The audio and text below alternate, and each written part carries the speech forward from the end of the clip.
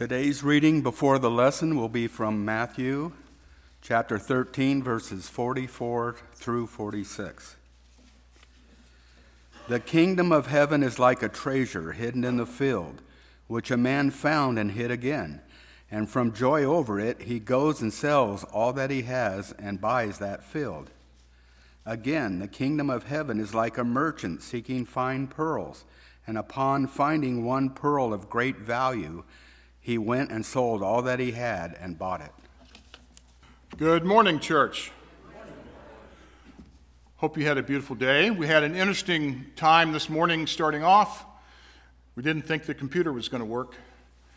So he's going to have to put the songs up there and all these beautiful slides you're about to see that I labored so hard on you wouldn't get to see, but you'd probably be better off without them.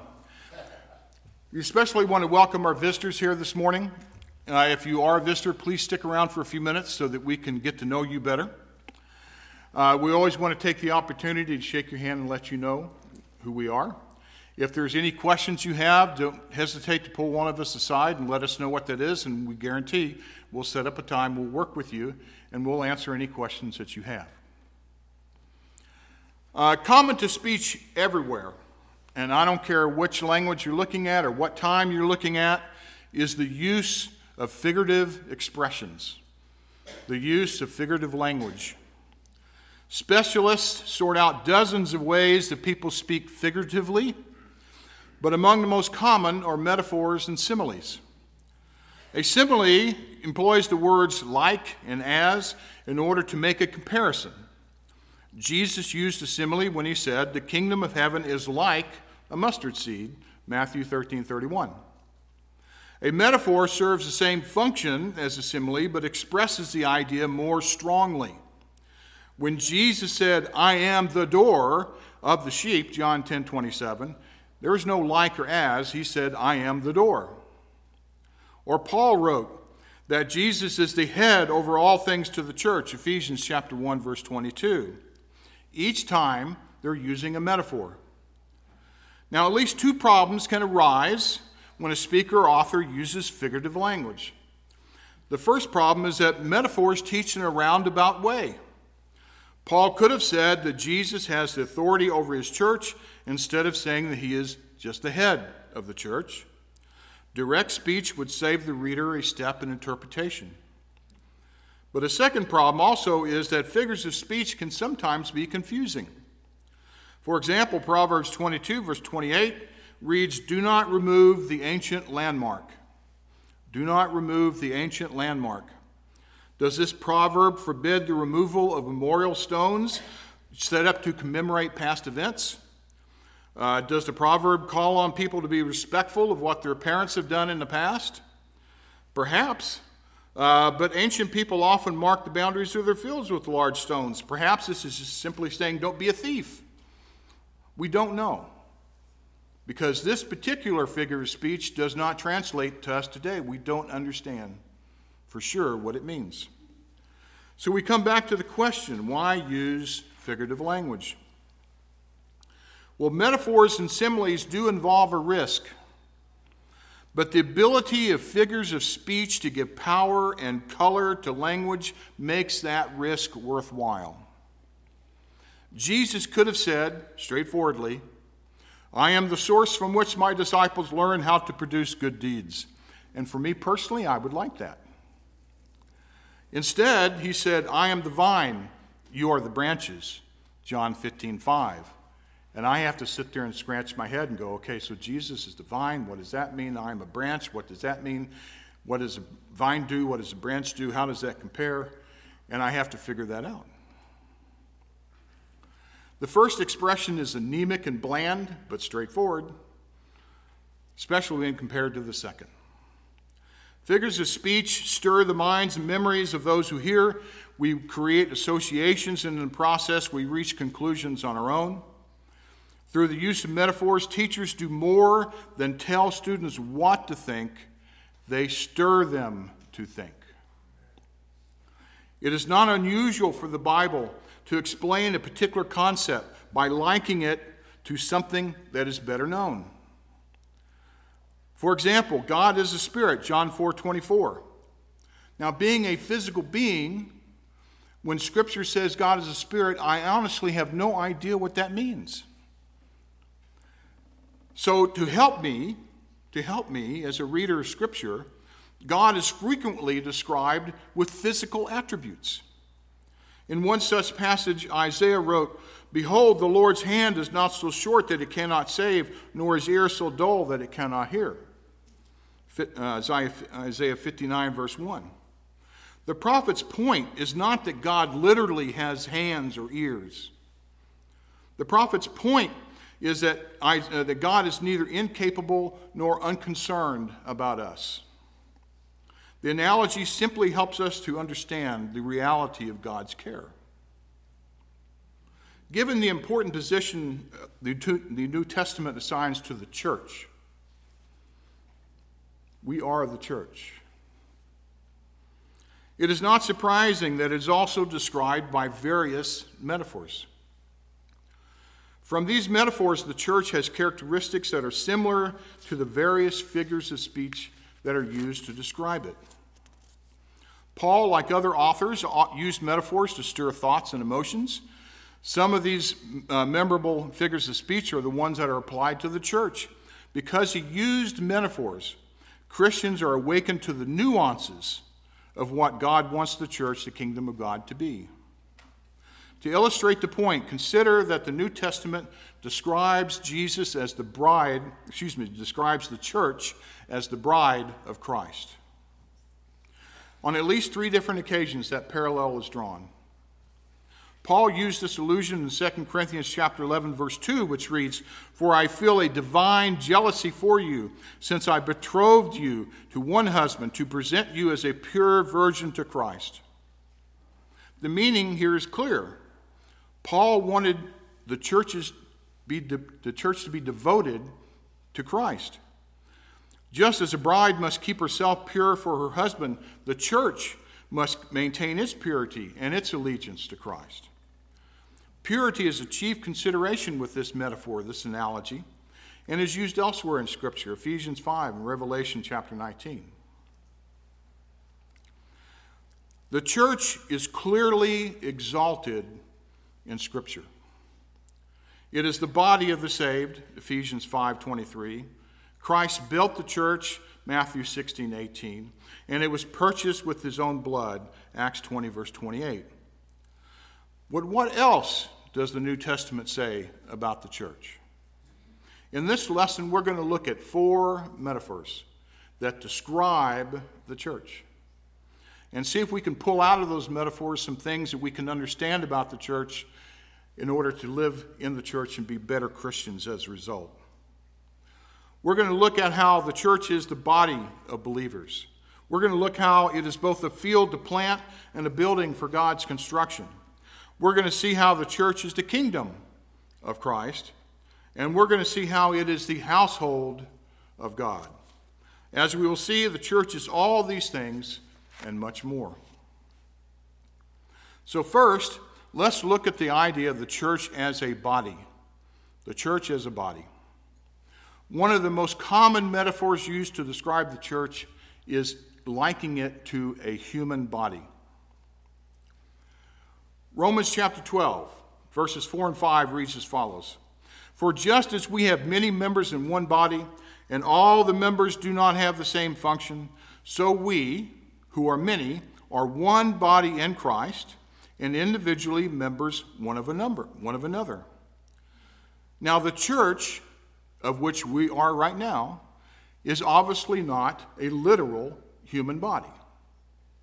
There is a comparison that's being made here. There is a metaphor that's being given to us. But it functions like a body in some very significant ways. First, although the body is a single unit, it is composed of various parts. Each body part has a particular function. When the components of the body function properly, the entire body prospers. Our arms are important for our bodies to function as designed, but the rest of the body offers support for the arm that often goes unnoticed. The blood system, the arm needs it. The arms even need our lungs and our stomach and our kidneys in order for the arms to work. But the arms don't see that. They just see that they're just waving here. In a similar way, the church has many members, parts that depend upon each other. But few of us are effective working alone.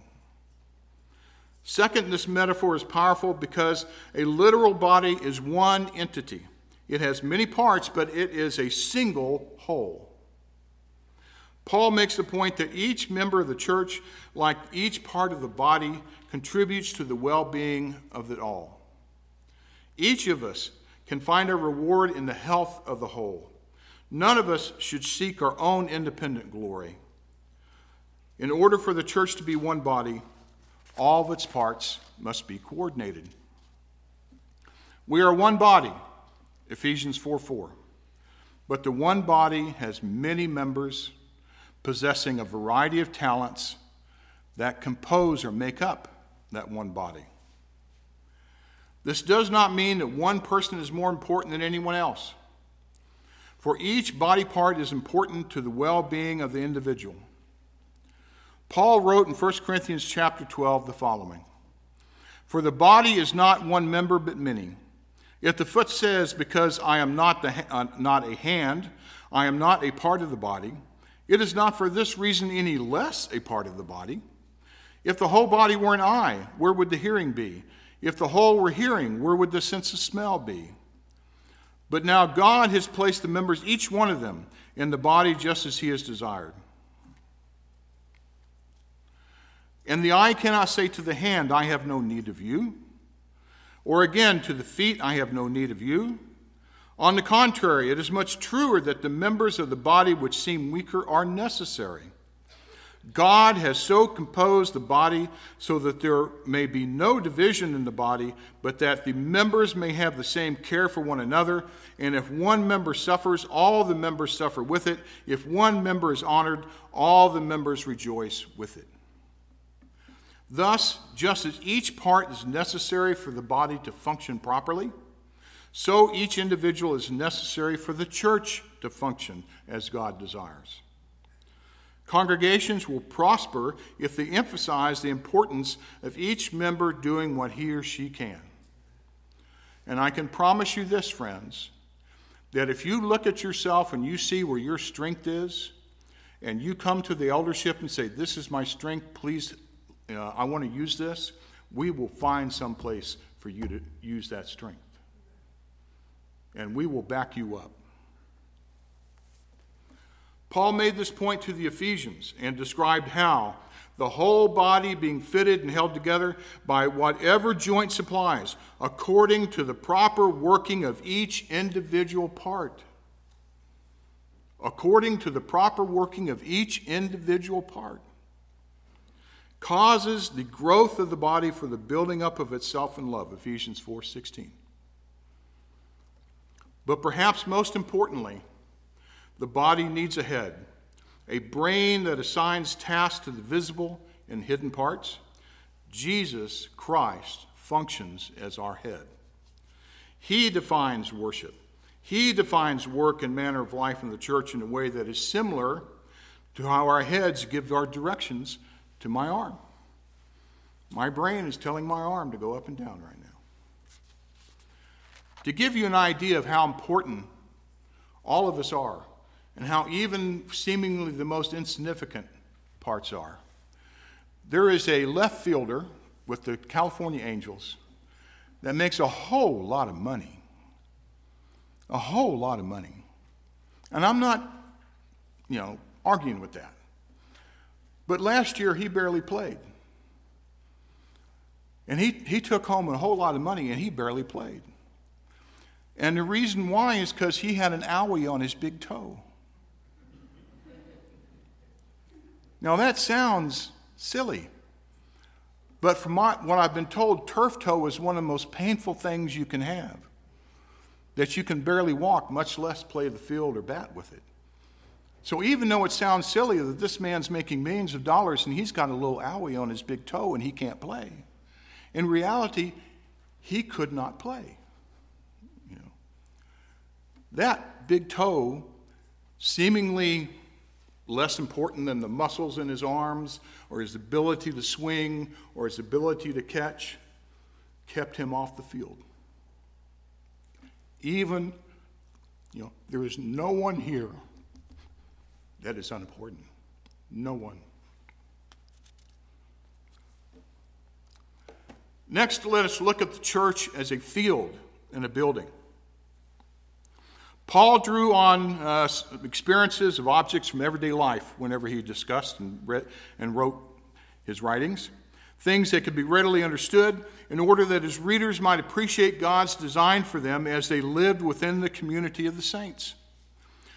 Many comparisons are helpful, but each of the metaphors that he uses illustrates the church's mission, its governance or fellowship from a perspective that is different from some other metaphor that he uses. He's looking at the church from different angles. And in the process, we learn something new every time we look at the church from a different angle. Here in 1 Corinthians chapter 3, starting in verse 5, Paul uses the metaphor of the church as a field. Here his emphasis is on the relationship between different workers or teachers that build up the church.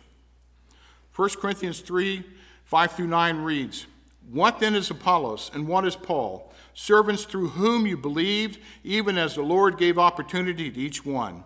I planted, Apollos watered, but God was causing the increase. So then neither the one who plants nor the one who waters is anything but God who causes the growth. Now he who plants and he who waters are one, but each will receive his own reward according to his own labor. For we are God's fellow workers. You are God's field." You, the church, are God's field. Now, the cooperative work of teachers, such as Paul and Apollos, was somewhat like the labors of different farmers working the same field. First, one farmer fertilized the field. Then later, another farmer would come by and would plant in the field. And then a third farmer comes around and hoes and waters in the field. And then finally, a fourth farmer harvests the field.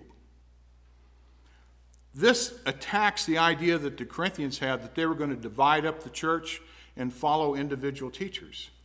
Paul is saying, no, teachers should be cooperative and work together.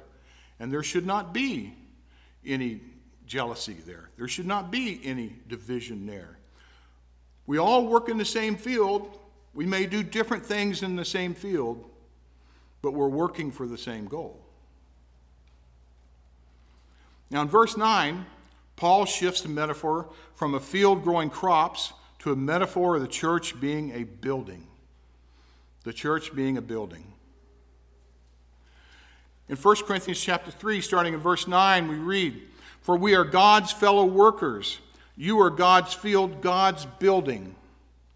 According to the grace of God which was given to me, like a wise master builder, I laid a foundation and another is building on it. But each man must be careful how he builds on it, for no man can lay a foundation other than the one which is laid, which is Jesus Christ." Now, as we've seen before, it is helpful to compare the church to a body or to a field, but neither of these have a foundation or superstructure built upon it. So viewed differently here, Paul looks at it from a different angle, and he says the church is like a well-designed building. Paul, Apollos, and the other teachers were like buildings. At one point, they lay a foundation. Then they select the kind of building material that they'll use. Then they calculate the weight-bearing supports and design the rooms. Each step of the process is essential, but the foundation is the most important part. And the foundation has to be right, or the building is defective. Paul makes the point that the foundation here is Jesus Christ. The church will never be right unless it is built on the foundation of Christ and the apostles, with the understanding that Christ is the cornerstone by which everything else is measured. If this eldership comes to you and says, we're going to build this church on something that we think is cool and some ideas that we come up with that have nothing to do with Scripture, then it's time for you to get new elders. Because we need to build this church on this and this alone. Jesus Christ. Next, let's look at the church as a kingdom. The church is a kingdom. Now, students of Scripture will also recognize the church is frequently spoken of as a kingdom. For example, Jesus promised his disciples that some of them would not die until they see the kingdom of God after it has come with power. Mark chapter 9, verse 1. The language is also used in Colossians chapter 1, verses 13 and 14. In that passage, Paul described how God rescued us from the domain of darkness and transferred us into the kingdom of his beloved Son, in whom we have redemption and the forgiveness of sins. Important note, side note here, he was in the kingdom. The kingdom is not something that was coming in the future. It's not something that's coming in the future now. The kingdom is now. You are in the kingdom. The church is the kingdom. Now, during the heyday of Greek culture in the 5th century before Christ, there were a few city-states that were democracies. Just a few, not many. But even among the Greeks, democracy was more an ideal than something that was actually realized and something that actually existed. Cities and empires were almost always ruled often by some form of ruler or emperor, some form of king. The welfare of the farmers, the craftsman, the average man depended upon the wisdom and the goodwill of those kings. When the king was a good man, balanced in his enforcement of just ways, and then the people under him flourished. By common consent, an ideal king produces an efficient and just government. But here's the problem. Almost no earthly king lives up to that ideal. As a matter of fact, you look at the history of Israel and how it was divided into the 10 northern tribes of Israel and to the southern tribes of Judah and Benjamin. You look at the nation of Israel, those 10 tribes, and you look at every king they had until they were destroyed by the Assyrians. Not one was good. Judah was up and down, but at least they had some good. But the Israelites had none that were good. However, the kingdom of heaven, meaning the church of the Lord Jesus, has an ideal king and an ideal government. We have an ideal king. Thus, it should be remembered that the church is a kingdom, that it must function as a kingdom would function. The church is not like a kingdom in every respect, no more than it's like a body in every respect, or a field in every respect, or a building in every respect. But there are important parts of the idea of a kingdom that inform us of what the church is. Perhaps most important, Jesus is like a king. He is the king in his regal bearing, in glory and honor due him, and in the obedience he commands. Thus, we must follow the decrees of that ruler. In this case, Jesus is the Lord of lords and King of kings, Revelation 17:14. As king, Jesus has every right to direct the church as he sees fit. In Matthew 28, verse 18 and 20, Jesus said, all authority has been given to me in heaven and on earth. Go therefore and make disciples of all the nations, baptizing them in the name of the Father and the Son and the Holy Spirit, teaching them to observe all that I have commanded you. In Ephesians chapter 1, verse 22, Paul wrote, and he, referring to God the Father, put all things in subjection under his, referring to Jesus Christ, feet, and gave him as the head over all things, such as to the church, which is his body, the fullness of him who fills all in all. Those who would change the practices of the church should beware. Our beliefs are not driven by an ever-changing world. Our beliefs are not driven by culture. Our beliefs are driven by the Word of God, and we are ruled by the Son of God, Jesus Christ. Period. The task of the church is to read his word and to learn what he wants Christians to be or not to be. The church does not gather as a democracy. I repeat, the church does not gather as a democracy. We do not take votes, and we do not overrule the Lord. It leans on Christ for its law. Finally, let's look at how the church is referred to as the household of God. The household of God. A final metaphor describing the church is used by Paul in 1 Timothy chapter 3, starting in verse 14. I am writing these things to you, hoping to come to you before long, but in case I am delayed, I write so that you will know how one ought to conduct himself in the household of God, which is the church of the living God, the pillar and support of the truth. Now, we normally understand the term house is to refer to one's dwelling place. But this word, household, conveys something that's bigger than that, greater than that. The idea here is a household is a group of people who are under one roof. We are under one church. We have mutual responsibilities toward each other. We work together toward common goals. But we are ruled by one individual. In the household of the kings of ancient time, in the households of 1800 England or whatever, you had a household that had father, mother, children, servants, whatever, but there was one person that ruled the house. One.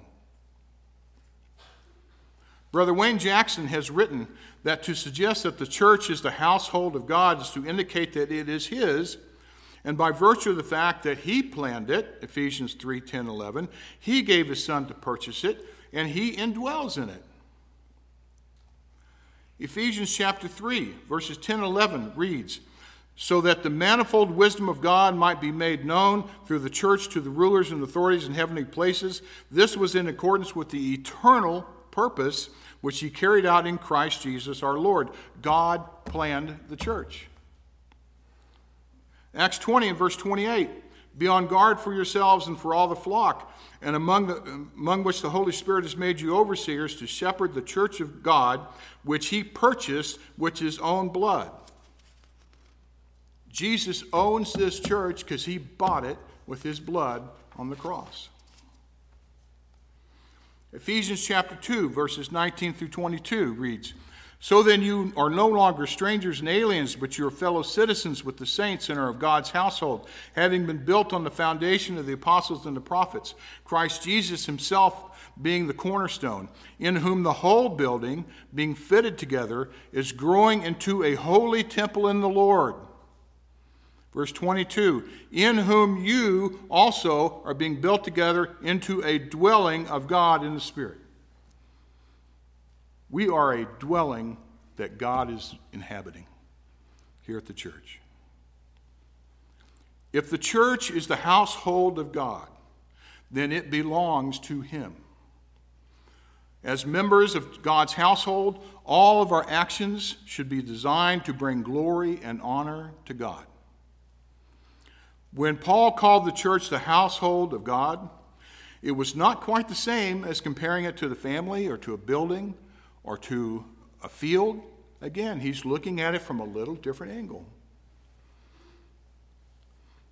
As a household, the church is a people who are united by values and a common commitment to a certain way of life. When the church assembles for worship, or when the church goes to work tomorrow morning, its conduct is to be guided by this common confession where each member of the household has made. It doesn't matter where we are, friends. We don't play church right now and forget it other times.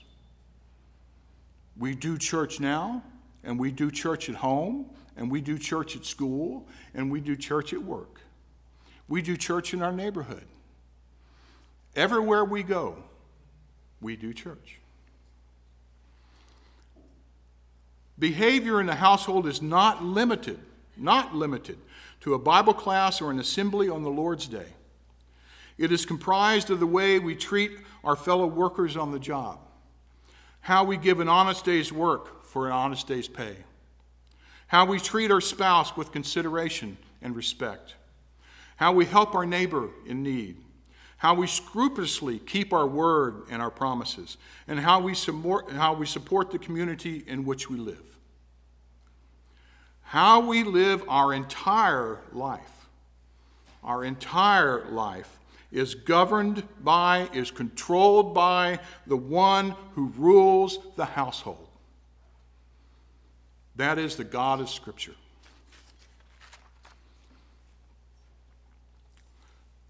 So in conclusion, Christians sometimes emphasize one metaphor that draws attention to a particular aspect of the church to life to the neglect of other metaphors. You know, there's all these different ways that you can look at the church. And sometimes we like that one. And I want to hold on to that one. And I want to ignore these others. But if we do, the result is a skewed view of the church built by Jesus Christ. The community of Christian people was a new thing in the world of the first century.